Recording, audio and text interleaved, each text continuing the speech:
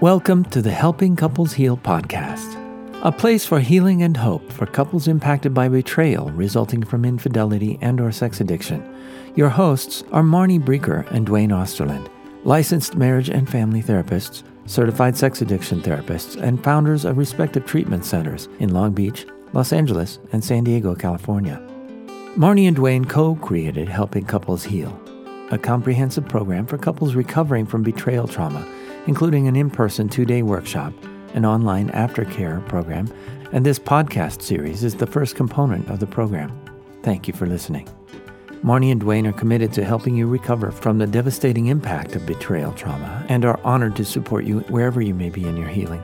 If you've lost hope, you've come to the right place. Now, take a slow, deep breath, and let's begin with the Helping Couples Heal podcast. Hello, everyone. This is Marnie, and welcome back to the Helping Couples Heal podcast. I am here with Dwayne. Hello, everyone. It's great to be here.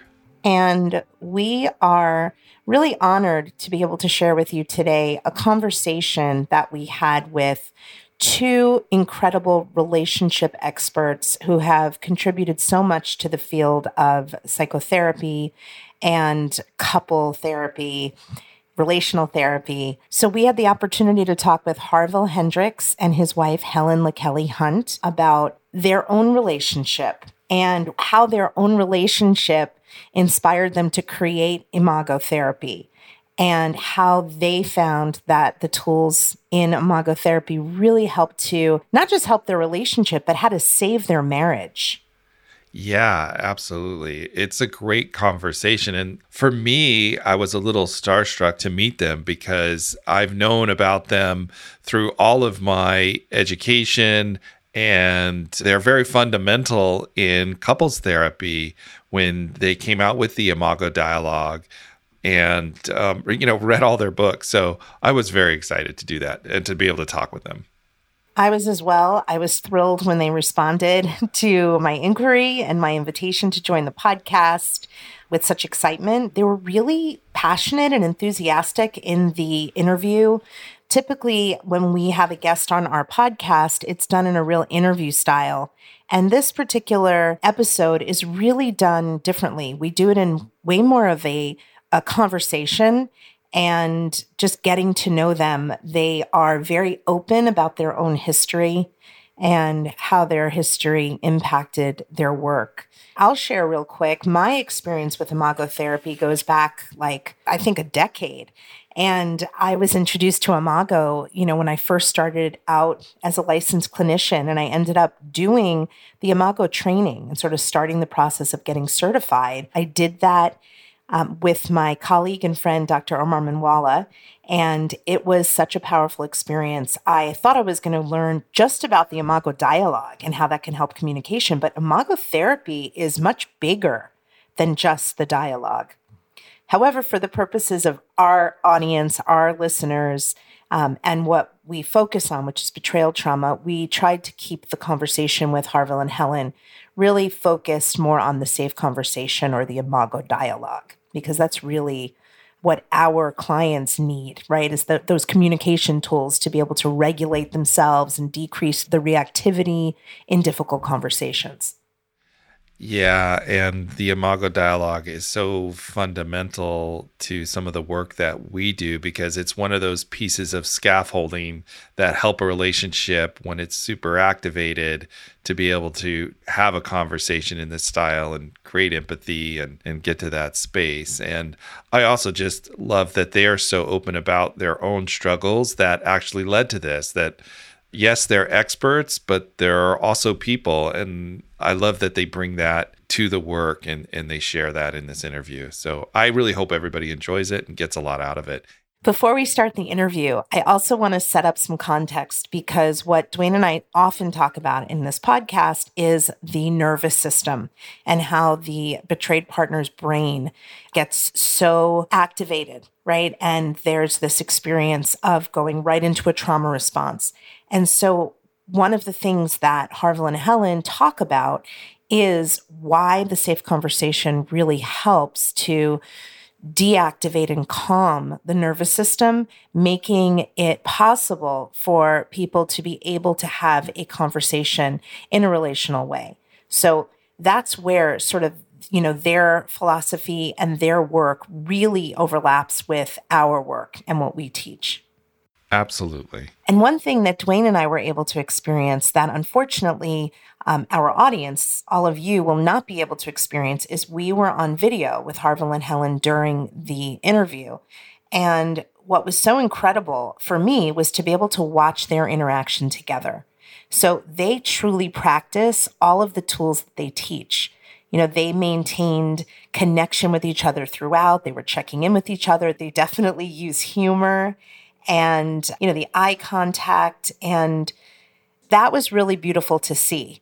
So it's almost like they're teaching what they know and what they've learned. Yeah, I definitely had the same experience as well. It was great to see them. There was so much really great content, and we talked for such a long time that we ended up realizing we needed to break up the interview into 2 separate parts. So today you're going to be hearing part 1, and pretty soon we will release part 2. So stay tuned for part 2 at some point in the very near future. We hope you enjoy the episode and getting to know Harville and Helen as much as we did. All right, let's start it. Here we go. So Marnie and Dwayne, we're thrilled to be here. And a first question you said you would like us to respond to is, what inspired us to create Imago Therapy? And I think I will start the answer. I was divorced in the mid-1970s.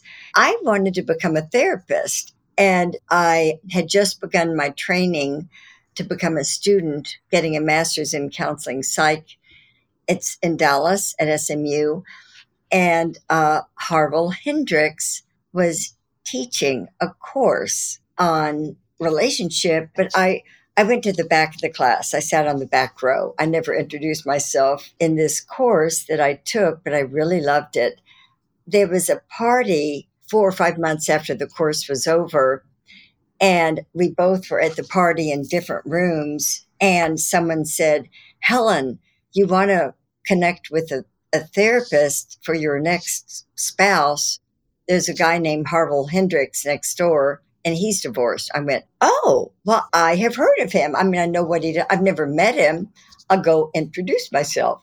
So I went into the next room and I introduced myself, and I got him to ask me out. So that began a relationship. And Harville said, you know what? Why would anyone divorce me? I actually did that. Yes, He said, why would someone divorce someone like me? So it was sort of a joke. Why we began as relationship experts was Harville trying to figure out, why would someone divorce me? Well, the answer that he received as he was thinking about it, maybe there's stages of relationship. And he would give lectures about stage 1. He would get people in a room, and other people had heard him speak, and people began to gather. He said, everyone, and he'd have a chalkboard behind him, people fall in love. Wow. Greatest moment of their life. They decided, this is the person I want to spend my life with. That is stage 1 in a relationship. It's called romantic attraction. And then he would draw another line and he'd say, stage 2, every relationship where 2 people are romantically attracted to each other inevitably fall into the power struggle. It happens to all of us, everyone. Okay, stage 3. If you do a few things in stage 2, everyone can get into stage 3, which is called real love. And you have to become conscious of a few things and learn to speak in a different way, and everyone can get to stage 3. Well, I decided after dating him a while, I should propose to him. I said, if you move with me to New York, I'll get the best agent in New York City. That person will find the best publisher, will get any help with the writing. And 5 years later, the book came out.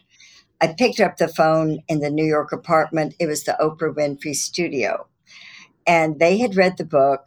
Oprah hadn't, but they said, she has authors on, come and let Oprah interview you. And she took that show and submitted it to the Emmy committee, and it won Oprah her first Emmy. Wow. So she had him on 17 times, and the book became world famous.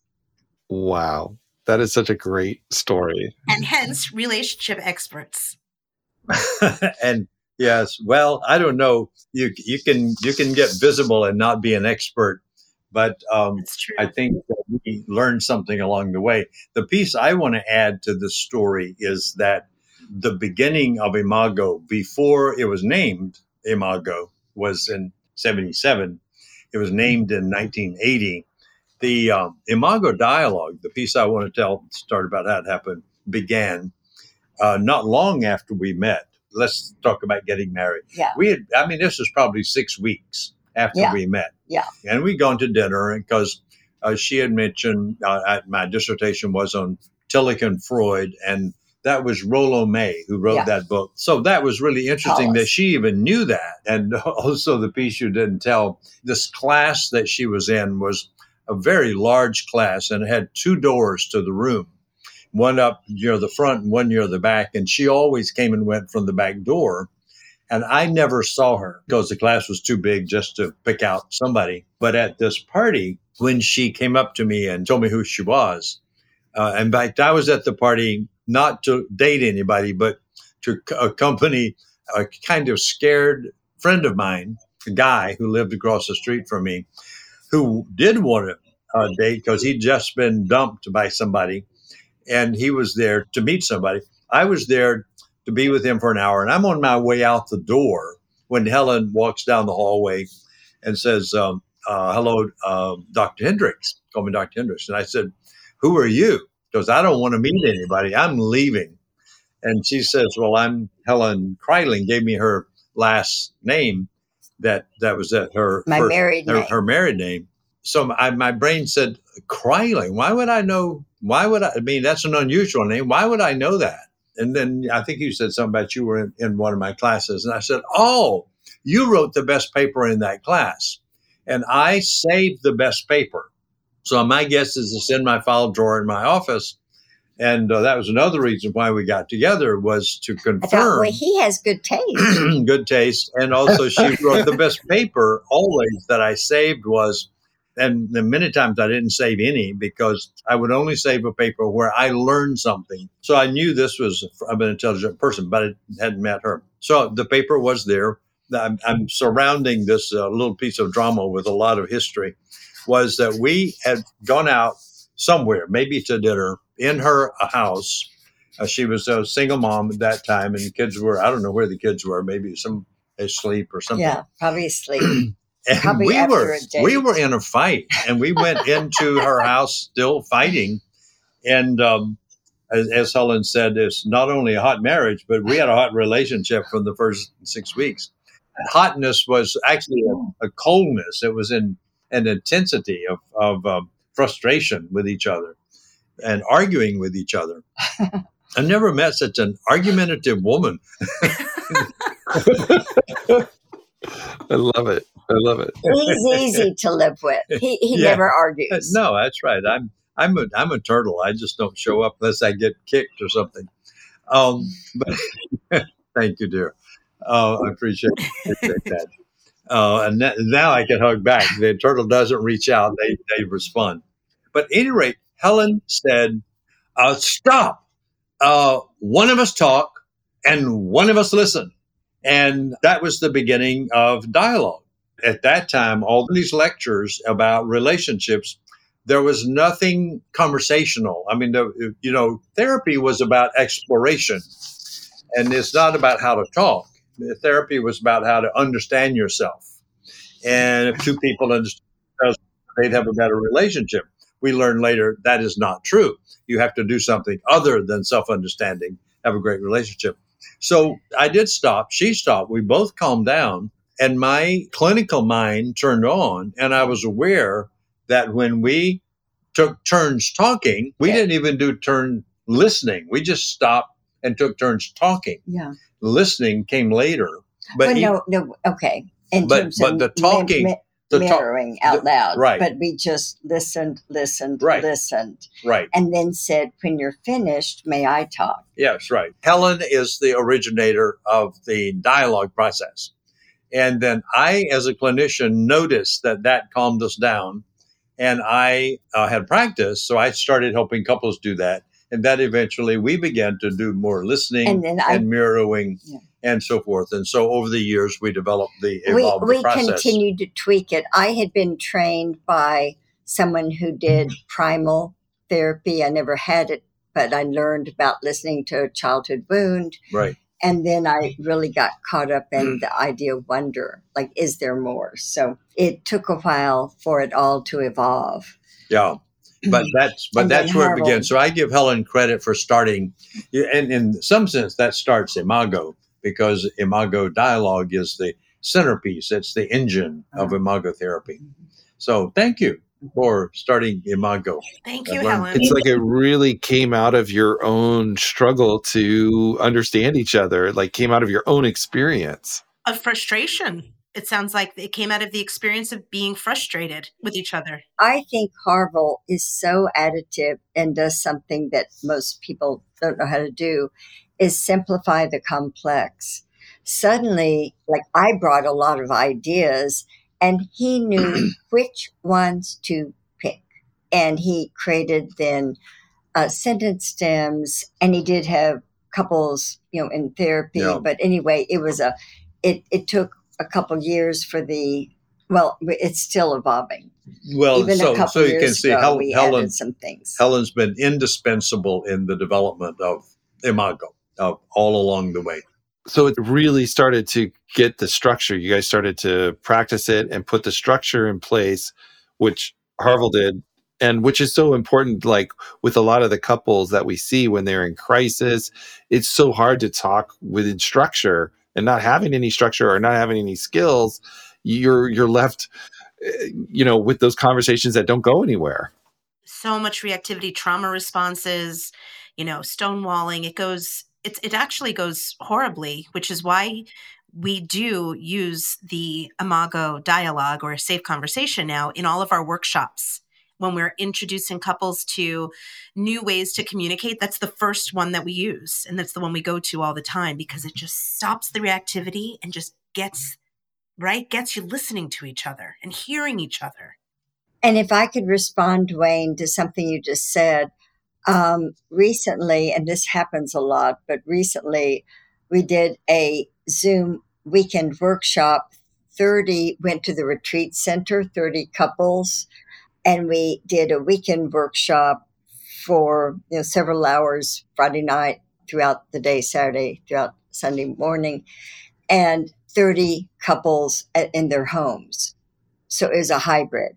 And what we do on weekend workshops is give couples a chance to say, what was this like for you? And I can't tell you the number of guys who they stood up, went to the front, took the mic, or by Zoom, they would raise their hand and they'd say, the men, we had like 4 men say, when I learned about this Friday night, this sounded really hokey. My wife dragged me here. We always say in every workshop, one of you is a dragor and one of you is the draggee. Mm-hmm. And so I don't like the artificiality of the sentence stems. This is, it's not authentic. I want a relationship where I can speak spontaneously, and the structure, I don't want to do this. And I will say to this whole room, this is the most transformational weekend of my life. I'm never going to be the same person in the future. So there's a phrase that structure helps create safety. Yeah. Absolutely. And you can have deep conversations with that structure. And it actually becomes even more authentic, like what you're saying, because the safety is there with the structure. And I think a lot of people, when they first hear it, don't get that. So I think it's so important that you said that. And I always validate when I'm introducing Imago, the dialogue, I always validate, yes, this can feel contrived. It might feel like you're reading a script, and you kind of are. But the idea is to become effective, with the dialogue, and then you bring in your own words, right? You make it yours. It's not going to always sound so not structured because you are always maintaining a structure, but it will sound more like you, right? But I will tell you what happens sometimes with the couples that we introduce Imago to is that the partner that's been really hurt by being betrayed gets angry, and they'll say to them when they try to use it, "You're just spitting back or using what the therapist said," right? You might see that anyway outside of the betrayal world. But I'm curious what your thoughts are about that. Oh, yes, that happens outside of that. That happens in most instances, especially where there's anger being done. And what I found is the only thing that works is then I take over the mirroring as a therapist and mirror back. And so what I'm doing is this is another thing I've learned from Helen, who got really interested in brain research way before I did about how it's connected to this. So she's in her amygdala, and there's no way to go forward until she moves to the prefrontal cortex. So then what I do is take over and help her make that shift. Sometimes she will yell at me, but not often, because she has to say, "Yes, you got it." And then I say, "Well, is there more about that?" And she says, "Yes, there is more about that." And then I'll mirror that for 2 or 3 or 4 sentences, and she's coming. And then I say, "Okay, now I'm going to hand this back over to George, and he's going to continue to mirror that back," because now she's in the reflective part of her brain. And I've now regulated her emotions so that she can now talk. So then you hand it back. You don't want to do it long, because then that changes the dynamic. You just want to do it in order to do that. So that's a way I learned to do it. And that always worked. All you have to do is get people out of their affect into their reflection. And then they can regulate that. And if they fall out, then you say, "Hey, can you stop now and just say 2 or 3 words, because George is on overload, and let George just mirror back 3 words. Just slow it down and I've even done 1 word at a time to slow it down, then a sentence, and then a paragraph. But if you get on overload, Helen spends a lot of time saying, "Raise that hand." If you get on overload, it's all over. Right. Just so you have to stay in the regulated place. So that's just a technical nuance. And I also think just people being able to know that they're in overload, like if you haven't been trained in therapy and you haven't done this, a lot of times people don't realize they're actually in overload, especially if there's betrayal. In a way, they're offline, so to speak, because they're in their, like you said, their amygdala, their affect, they can't see it. And this keeps slowing it down, so they can get back into that, the frontal cortex, where they can think and hear each other better. With our clients, by the way, one of the biggest interventions that we use is co-regulation.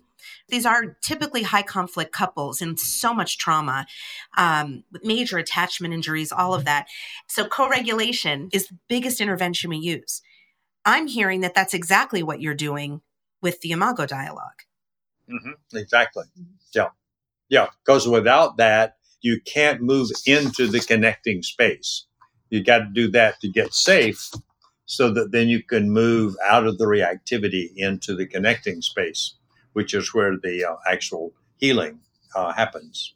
Speaking of structure, so it's great that you all work with people when this problem has occurred of infidelity. That is often a time that Harville and I make sure someone, especially if they're not sure they're going to stay married or not, to perhaps have privates with an Imago therapist. But one thing we say with a troubled couple is, and this was my idea, that I noticed when Harville and I were almost divorcing 20 years ago, we both thought we're not doing it very well. But we kept going to marriage therapists, and we kept firing them because we were smarter than them, but the last one fired us and said we were the couple from hell. So we didn't have any other choice. Really? Yeah. Oh, my goodness. Yeah. And so in our workshops, we are transparent about this, and we tell the whole story of what I did that wasn't so great and what Harville was doing that wasn't so great. And we eventually tweaked a few things, and we had a recommitment ceremony in a church in New York City Riverside Church, and then we had a big gala party on the river, on the Hudson River, and the fireworks went off. And so we started a second phase of marriage, which is pretty joyful. And so what was the worst day of my life, I thought, became the best day. We could tell any couple, don't give up. Harville and I gave up, but keep trying. And one of the things I mentioned to Harville, this was maybe 10 years ago, about bringing up issues. First, we realized don't do it before bedtime. And there are no more issues after 4 or 5 o'clock. You make an appointment to discuss a problem. And we always say shift any problem into a request and focus on the request, not the problem. The thing that I think you all will really enjoy hearing, I said, Harville, I have a suggestion. Take the calendar, 30 days in the month. On the 1st, the 3rd, the 7th, the 9th, I am responsible to make sure by the time we turn out the lights to go to bed, we are connected. No matter if we've had a miscommunication during the day, if we suddenly had a terrible rupture, well, I have to fix it. I have to do something before going to bed where we're connected. Offer a foot massage, back rub, ask you if I can make a special dessert for you, or read something that you love. I have to do something so that you're less upset. And then we turn the lights off. Then on the second day of the month, 2nd, 4th, 6th, 8th, 10th, you're on duty. I'm on duty on the even days. And so Helen is odd. I'm even. Every couple, there's a turtle and a hailstorm, the island, and this way, the island's responsible half the days of the month to be there for her or his beloved. Yeah. And see, that makes the turtles show up because it's your day. So it's not like you have to react or respond. It's you're on duty. So that morning when you wake up, you know that you're responsible for regulating. And back to the, just for a comment then about when Helen and I are working with a couple together, like about the regulation, one of us can work with one person and the other one with the other one. And we don't work very long. The pullout is 2 or 3 minutes, but Helen can mirror back whoever she's working with. I mirror back the other one. And therefore, there are two regulators in the room. And then we put them back together and then sit, and you're supportive of the one you regulated. And there's something about that. I remember on that another one of those we did on the stage with that big workshop. There was an African American couple, and you were regulating her when I was regulating him, and it was like magic. Like instead of these wild horses, we were riding those horses and slowed them down and connected. So I just wanted to finish that thought up.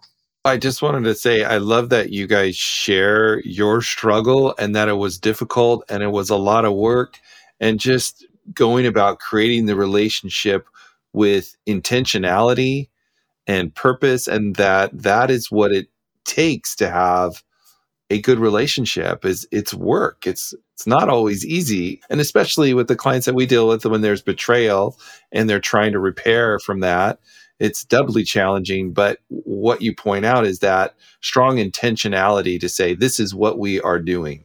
We are going to create this. And I just love that.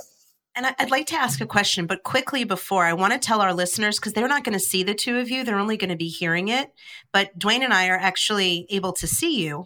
And I want to reflect back that the way that you two show up, even in this interview, is by definition relational. I've been watching you the whole time, looking at one. Now they can't see. She's putting her fingers over his head. So they have humor with each other. They look at each other. There's a lot of checking in with one another, even if it's, it could be verbal or nonverbal.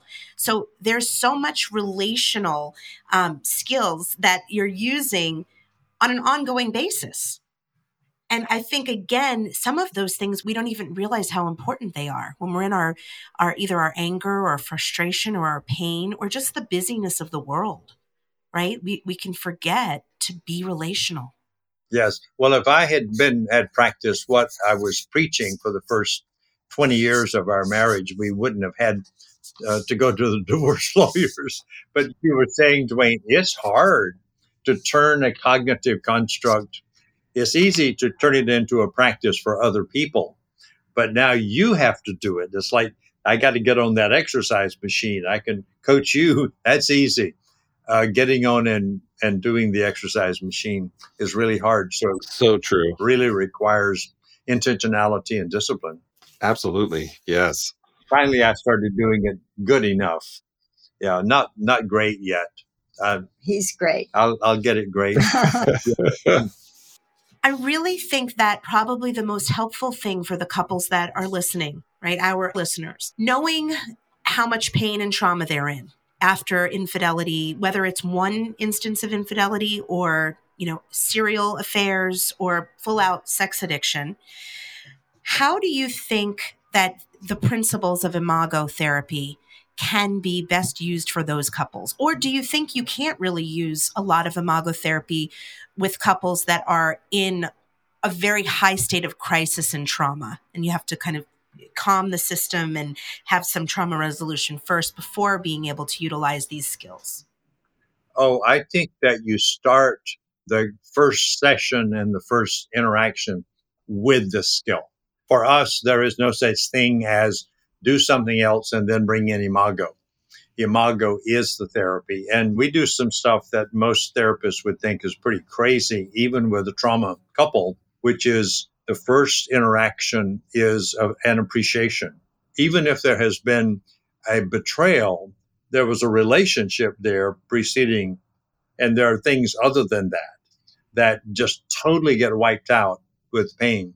So to start off with an appreciation on both ways, that they're both ways, and do that. So they learn to start listening and mirroring. And by the way, starting off with the appreciation is a regulatory device too, because people learn that they can mirror back and forth and you have less blowouts along the way if you start with that. So yes, you would go all the way. I love the idea. And right now, Harville, you and I seldom are working with couples with critical issues because Harville had a dream.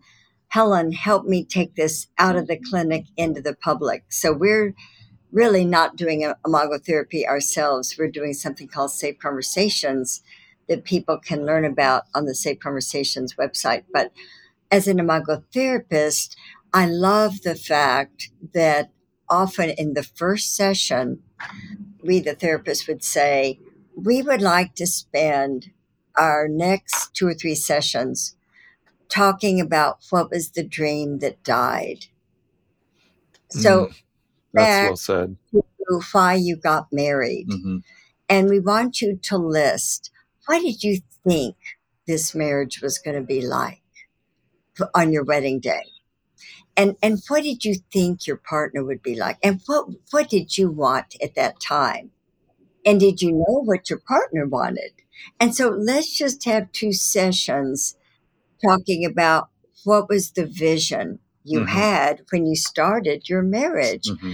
And then we have something called the revisioning process. And all of this puts a couple in the neocortex.